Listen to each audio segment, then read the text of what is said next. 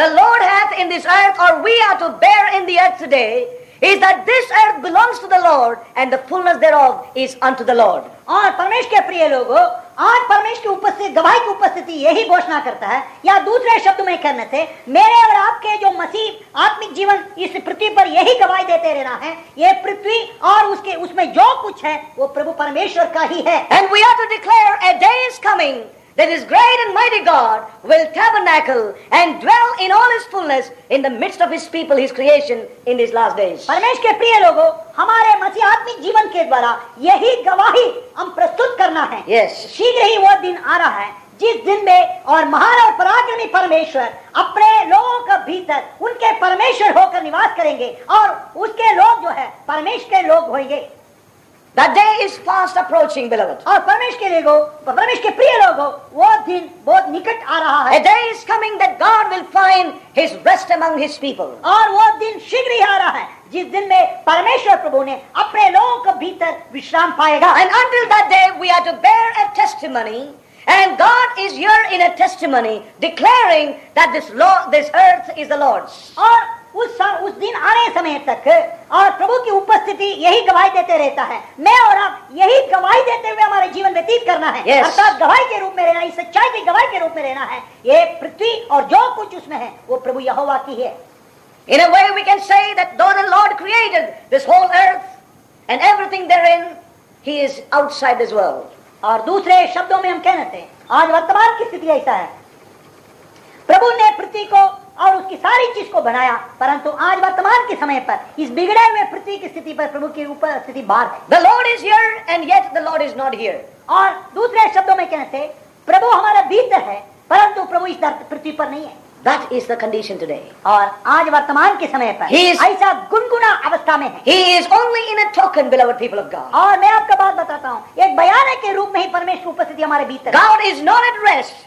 He longs to enter into His rest. परमेश्वर और अभी तक विश्राम नहीं पाया है, वो अपने विश्राम की भरपूरी में प्रवेश करना चाहता है, उसकी खोज में रहता है. That is why we read in the book of Isaiah chapter 62 concerning their restoration, and until Zion is restored, give him no rest. और इस कारण यशायाह भविष्यद्वक्ता 62 अध्याय में हम देखते हैं, जब तक सिय्योन को मैं सुख चैन नहीं दूंगा तब तक मैं विश्राम नहीं पाऊंगा, एक सुख चैन से नहीं रहूंगा. And give him no rest. और उसको चैन मत दो, विश्राम. And we read that the rest of the Lord is only when He has come in the midst of His people and restored all things and would dwell in the midst of His people. परमेश्वर की विश्राम, पूर्ण विश्राम जब परमेश्वर को मिलेगा, जब वो साथ पृथ्वी के जो कुछ भी चीज है वो स्वर्गीय वस्तुओं के बराबर और उसके मेल खाने के उस समय तक उसके अनुसार सुधार न किया जाए, तब तक परमेश्वर संपूर्ण विश्राम भरपूरी में और पूरी डीलडोल में इस पृथ्वी पर नहीं पा सकता. And this is the testimony that you and I are also to bear. और परमेश्वर के प्रिय लोगों, इस पृथ्वी में प्रभु संपूर्ण विश्राम पाने पर है कहकर इसी सच्चाई के लिए मैं और आप अपने जीवन में गवाही रखना. We are in this world and yet we are not in this world. परमेश्वर के प्रिय लोगों, हम इस संसार में तो रहते हैं परंतु हम इस संसार के नहीं हैं. That is why Jesus said, "You are in the world, but you are not of the world." और इस कारण ही यीशु मसीह ने कहा, तू संसार में तो है परंतु ये तुम संसार के नहीं हो. We do not belong to here, beloved people of God. परमेश्वर के प्रिय लोगों, हम इस वर्तमान संसार के है नहीं. We do not belong to this present world order, परमेश्वर के प्रिय lifestyle and philosophies. और परमेश्वर के प्रिय लोगों, वर्तमान की इस संसार की और जीवन तरीका में या इसकी दर्शन शास्त्र के में हम हमारे कोई बात. Why today many Christians and many so-called believers are living an earthbound life is because they do not know this foundation in their lives. क्यों आज कई परमेश्वर की सेवक लोग या परमेश्वर की विश्वासी लोग सांसारिक जीवन अभिलाषा के साथ, लालसा के साथ व्यतीत कर रहे हैं, क्योंकि ये सही नेव, इस सच्चाई की सही नेव उनकी जीवन में है नहीं. They are one with the world today. और आज उन लोग इस वर्तमान संसार की स्तर के साथ मेल खाते हुए रहते हैं. Only thing they say that they know the Lord as their Savior. They say that they know the Lord as their Savior. और तो भी उन लोग कहता है हम प्रभु को हमारे व्यक्तिगत उद्धार के रूप में हम जानते हैं कि वो But in all other things they are one with the present world. परंतु उनकी जीवन की स्तर जो है इस वर्तमान संसार की रीति के अनुसार ही है. They are as greedy as their neighbor. और वह जैसा जो यीशु मसीह को नहीं जानता है, वो जैसा लालच करता है, उससे भी बड़ा लालची है आज की विश्वास. They grab like the neighbor who does not know the Lord.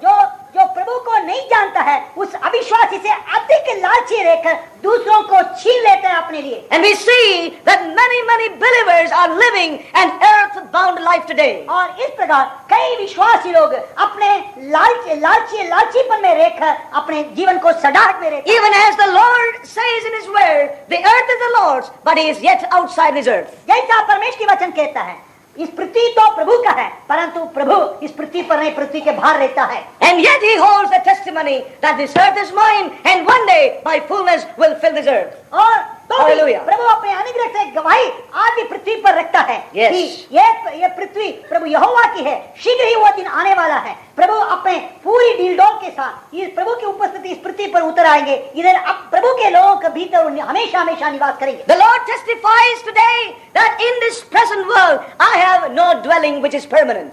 प्रभु का आज वर्तमान की घोषणा यही है, आज वर्तमान की जो पृथ्वी की स्थिति में मेरा उपस्थिति नहीं है। No permanent dwelling here.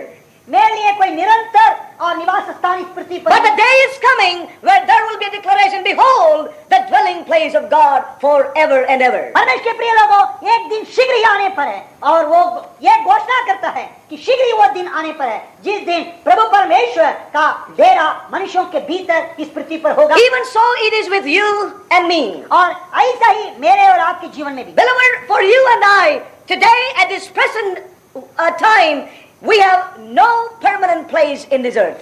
और वर्तमान समय पर इस धरती पर पृथ्वी पर मेरे लिए और आपके लिए एक निजी हमेशा का निवास स्थान इस धरती पर We are not to be like the people of the world or the earth. संसार के लोगों की मान मेरा आपके जीवन नहीं रहना। We are not to be conformed to the lifestyle, order, and the philosophies of this world. इस वर्तमान संसार की नियम या वर्तमान संसार की दर्शन शास्त्र, इस वर्तमान की संसार की सदृश्य हमारा जीवन नहीं होना। Do you know that our God is a stranger in this present world? आपको मालूम है हमारा परमेश्वर उसने अपने लिए बना हुआ पृथ्वी पर एक परदेशी की मानिन है। Do you agree with me? क्या आप इसको सहमत होते हैं? Our eternal God who created the heavens and the earth for His own pleasure, today He is a stranger in His own creation. परमेश्वर के प्रिय लोगों, जो हमारे परमेश्वर जिसने इस स्वर्ग और पृथ्वी को अपने लिए सृष्टि किया, Yes. वो सृष्टि किए हुए अपनी सृष्टियों के भीतर एक परदेशी की मानिंद रहता है, मुसाफिर की मानिंद रहता है। Can you understand this? क्या आप इस बात को What an agony. क्या कितना दुख की बात है, बड़ा व्याकुल की बात है, दुख की बात है। That, take it in the natural. और प्राकृतिक रूप में देखिए, And you labored, you raised up your children, you had a big house, you owned the house, but your son has kicked you out of the house. आपने बड़ा परिश्रम किया, अपने बच्चों को प्रेम से पालन पोषण किया। जब आपके बच्चे लोग सियाने हो गए, तब आपने अपने निजी परिश्रम की और धन से अच्छा मकान बनाया।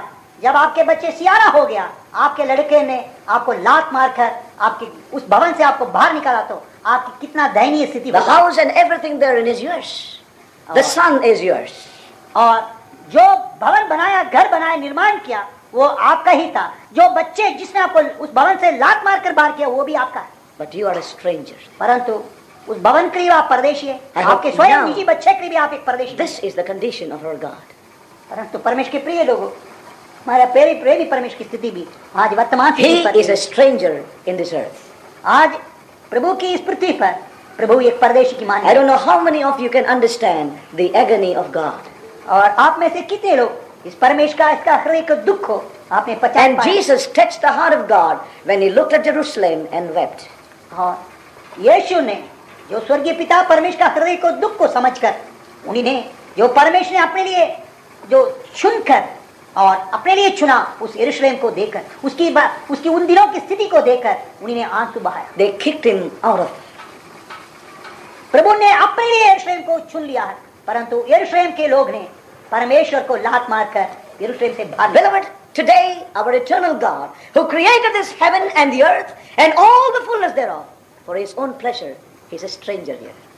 जो अपनी इच्छा के लिए जो स्वर्ग और पृथ्वी को बनाया, हमारे सृष्टिकर्ता परमेश्वर आज पृथ्वी पर एक परदेशी है, एक अनजान व्यक्ति बन रहा है। And if He is a stranger, what are you supposed to be? परमेश्वर के प्रिय लोगों, यदि हमारा प्रभु परमेश्वर स्वयं अपने लिए सृष्टि किया हुआ पृथ्वी में वो मुसाफिर या परदेशी है, तो मैं और आप इस पृथ्वी पर वर्तमान समय पर कौन होना है? कौन होना है बताओ? कौन होना? हम भी परदेशी होना है। We are also to be a stranger with him. हम भी परदेशी होना है इधर इस पृथ्वी पर। As long as our God is a stranger in the earth, we are also strangers and pilgrims in the earth. परमेश्वर के प्रिय लोग, Hallelujah. जब तक परमेश्वर ने अपनी सृष्टि की पृथ्वी में, उसकी निजी संपत्ति पृथ्वी में, Yes. वो स्वयं परदेशी की माने व्यवहार किया जाता है, तो उसका प्रजा अर्थात उसकी करुणा कृपा से जो हम परमेश्वर के लोग हुए, हम भी इस वर्तमान समय पर पृथ्वी पर परदेशी और मुसाफिर रहना है। There is a time he will come in all his fullness and fill the earth. That is the time this earth shall be the Lord's and his people. और एक समय शीघ्र ही आने पर है, जो उस समय पर इस सृष्टि किया हुआ परमेश्वर अपने परमेश्वर की उपस्थिति पूरी डीलडोल के साथ पृथ्वी पर भर जाएगी, पृथ्वी पर निवास करेगा। वो पृथ्वी जो है प्रभु परमेश्वर का ही हो जाएगा, तब उसके प्रजा का भी हो जाएगा। Beloved, we are not to be a part of this worldly order today. और इस कारण परमेश्वर के प्रिय लोगों, इस वर्तमान संसार के नियम की सादृश्य हम नहीं We are not to be a part of the systems in the earth. और वर्तमान की इस संसार की रीति के अनुसार हम नहीं We रहे। cannot be part of the lifestyle that we see in the earth today. जो आज संसार में जो जीवन की स्तर देख रहे हैं, उसको हम मैं और आप अपनाना नहीं। We cannot be partakers of the principles that we see in the world today. जो इस संसार के अंदर जितना भी नियम हम देख रहे हैं, उस नियम को हम नहीं अपनाना। Today we see many believers living a life that is conforming to the worldly ways and principles. परंतु आज जो अपने आप को कहते हैं विश्वासी, हम यीशु मसीह को और यीशु मसीह मेरा व्यक्तिगत उद्धार करता, मेरा प्रभु कहते हैं, कई विश्वासी और कई परमेश्वर के लोग जो है और इस संसार की सदृश्य में जीवित व्यतीत कर रहे May हैं। God help us to understand this. परमेश्वर में सहायता करें इस सच्चाई को Let पहचानने। us lay these foundations even in our spiritual life tonight. आज हमारे आत्मिक जीवन में इस सच्चा नेव को बड़े Lay this foundation. और इस नेव को हमारे आत्मिक जीवन में हम डालें। God wants to find his rest in his creation again. परमेश्वर ने फिर एक बार अपने सृष्टियों में विश्राम पाना चाहता है। God will find his dwelling forever in his people. और परमेश्वर निश्चय अपने लोगों के भीतर हमेशा अपने लिए एक निवास स्थान पाएगा। Until that time, let us be those who will bear a testimony that the earth is the Lord's and the fullness thereof. और उस समय तक मैं और आप, मेरे और आपकी मसीह आत्मिक जीवन यही गवाही देते रहे कि वो पृथ्वी और जो कुछ उसमें है वो प्रभु यहोवा का है। I want to tell you, beloved, we will be radically changed if we will understand.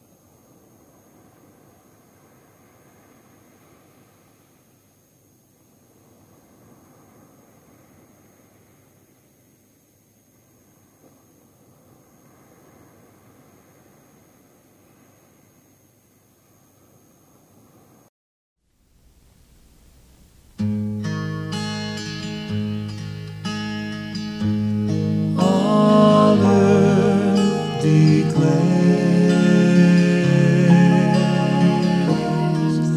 the glory of the risen Lord. Who can compare with the beauty of the Lord? And forever you will be the Lamb upon the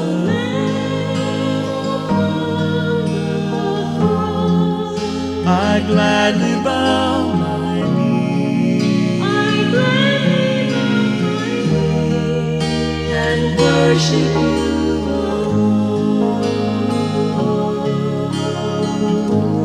I will proclaim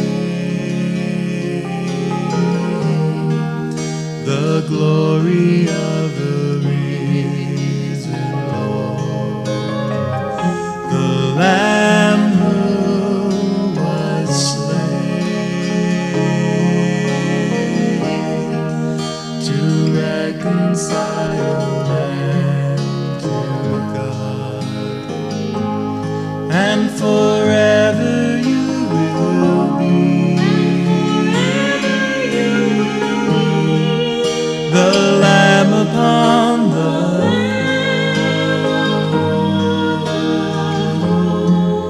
I gladly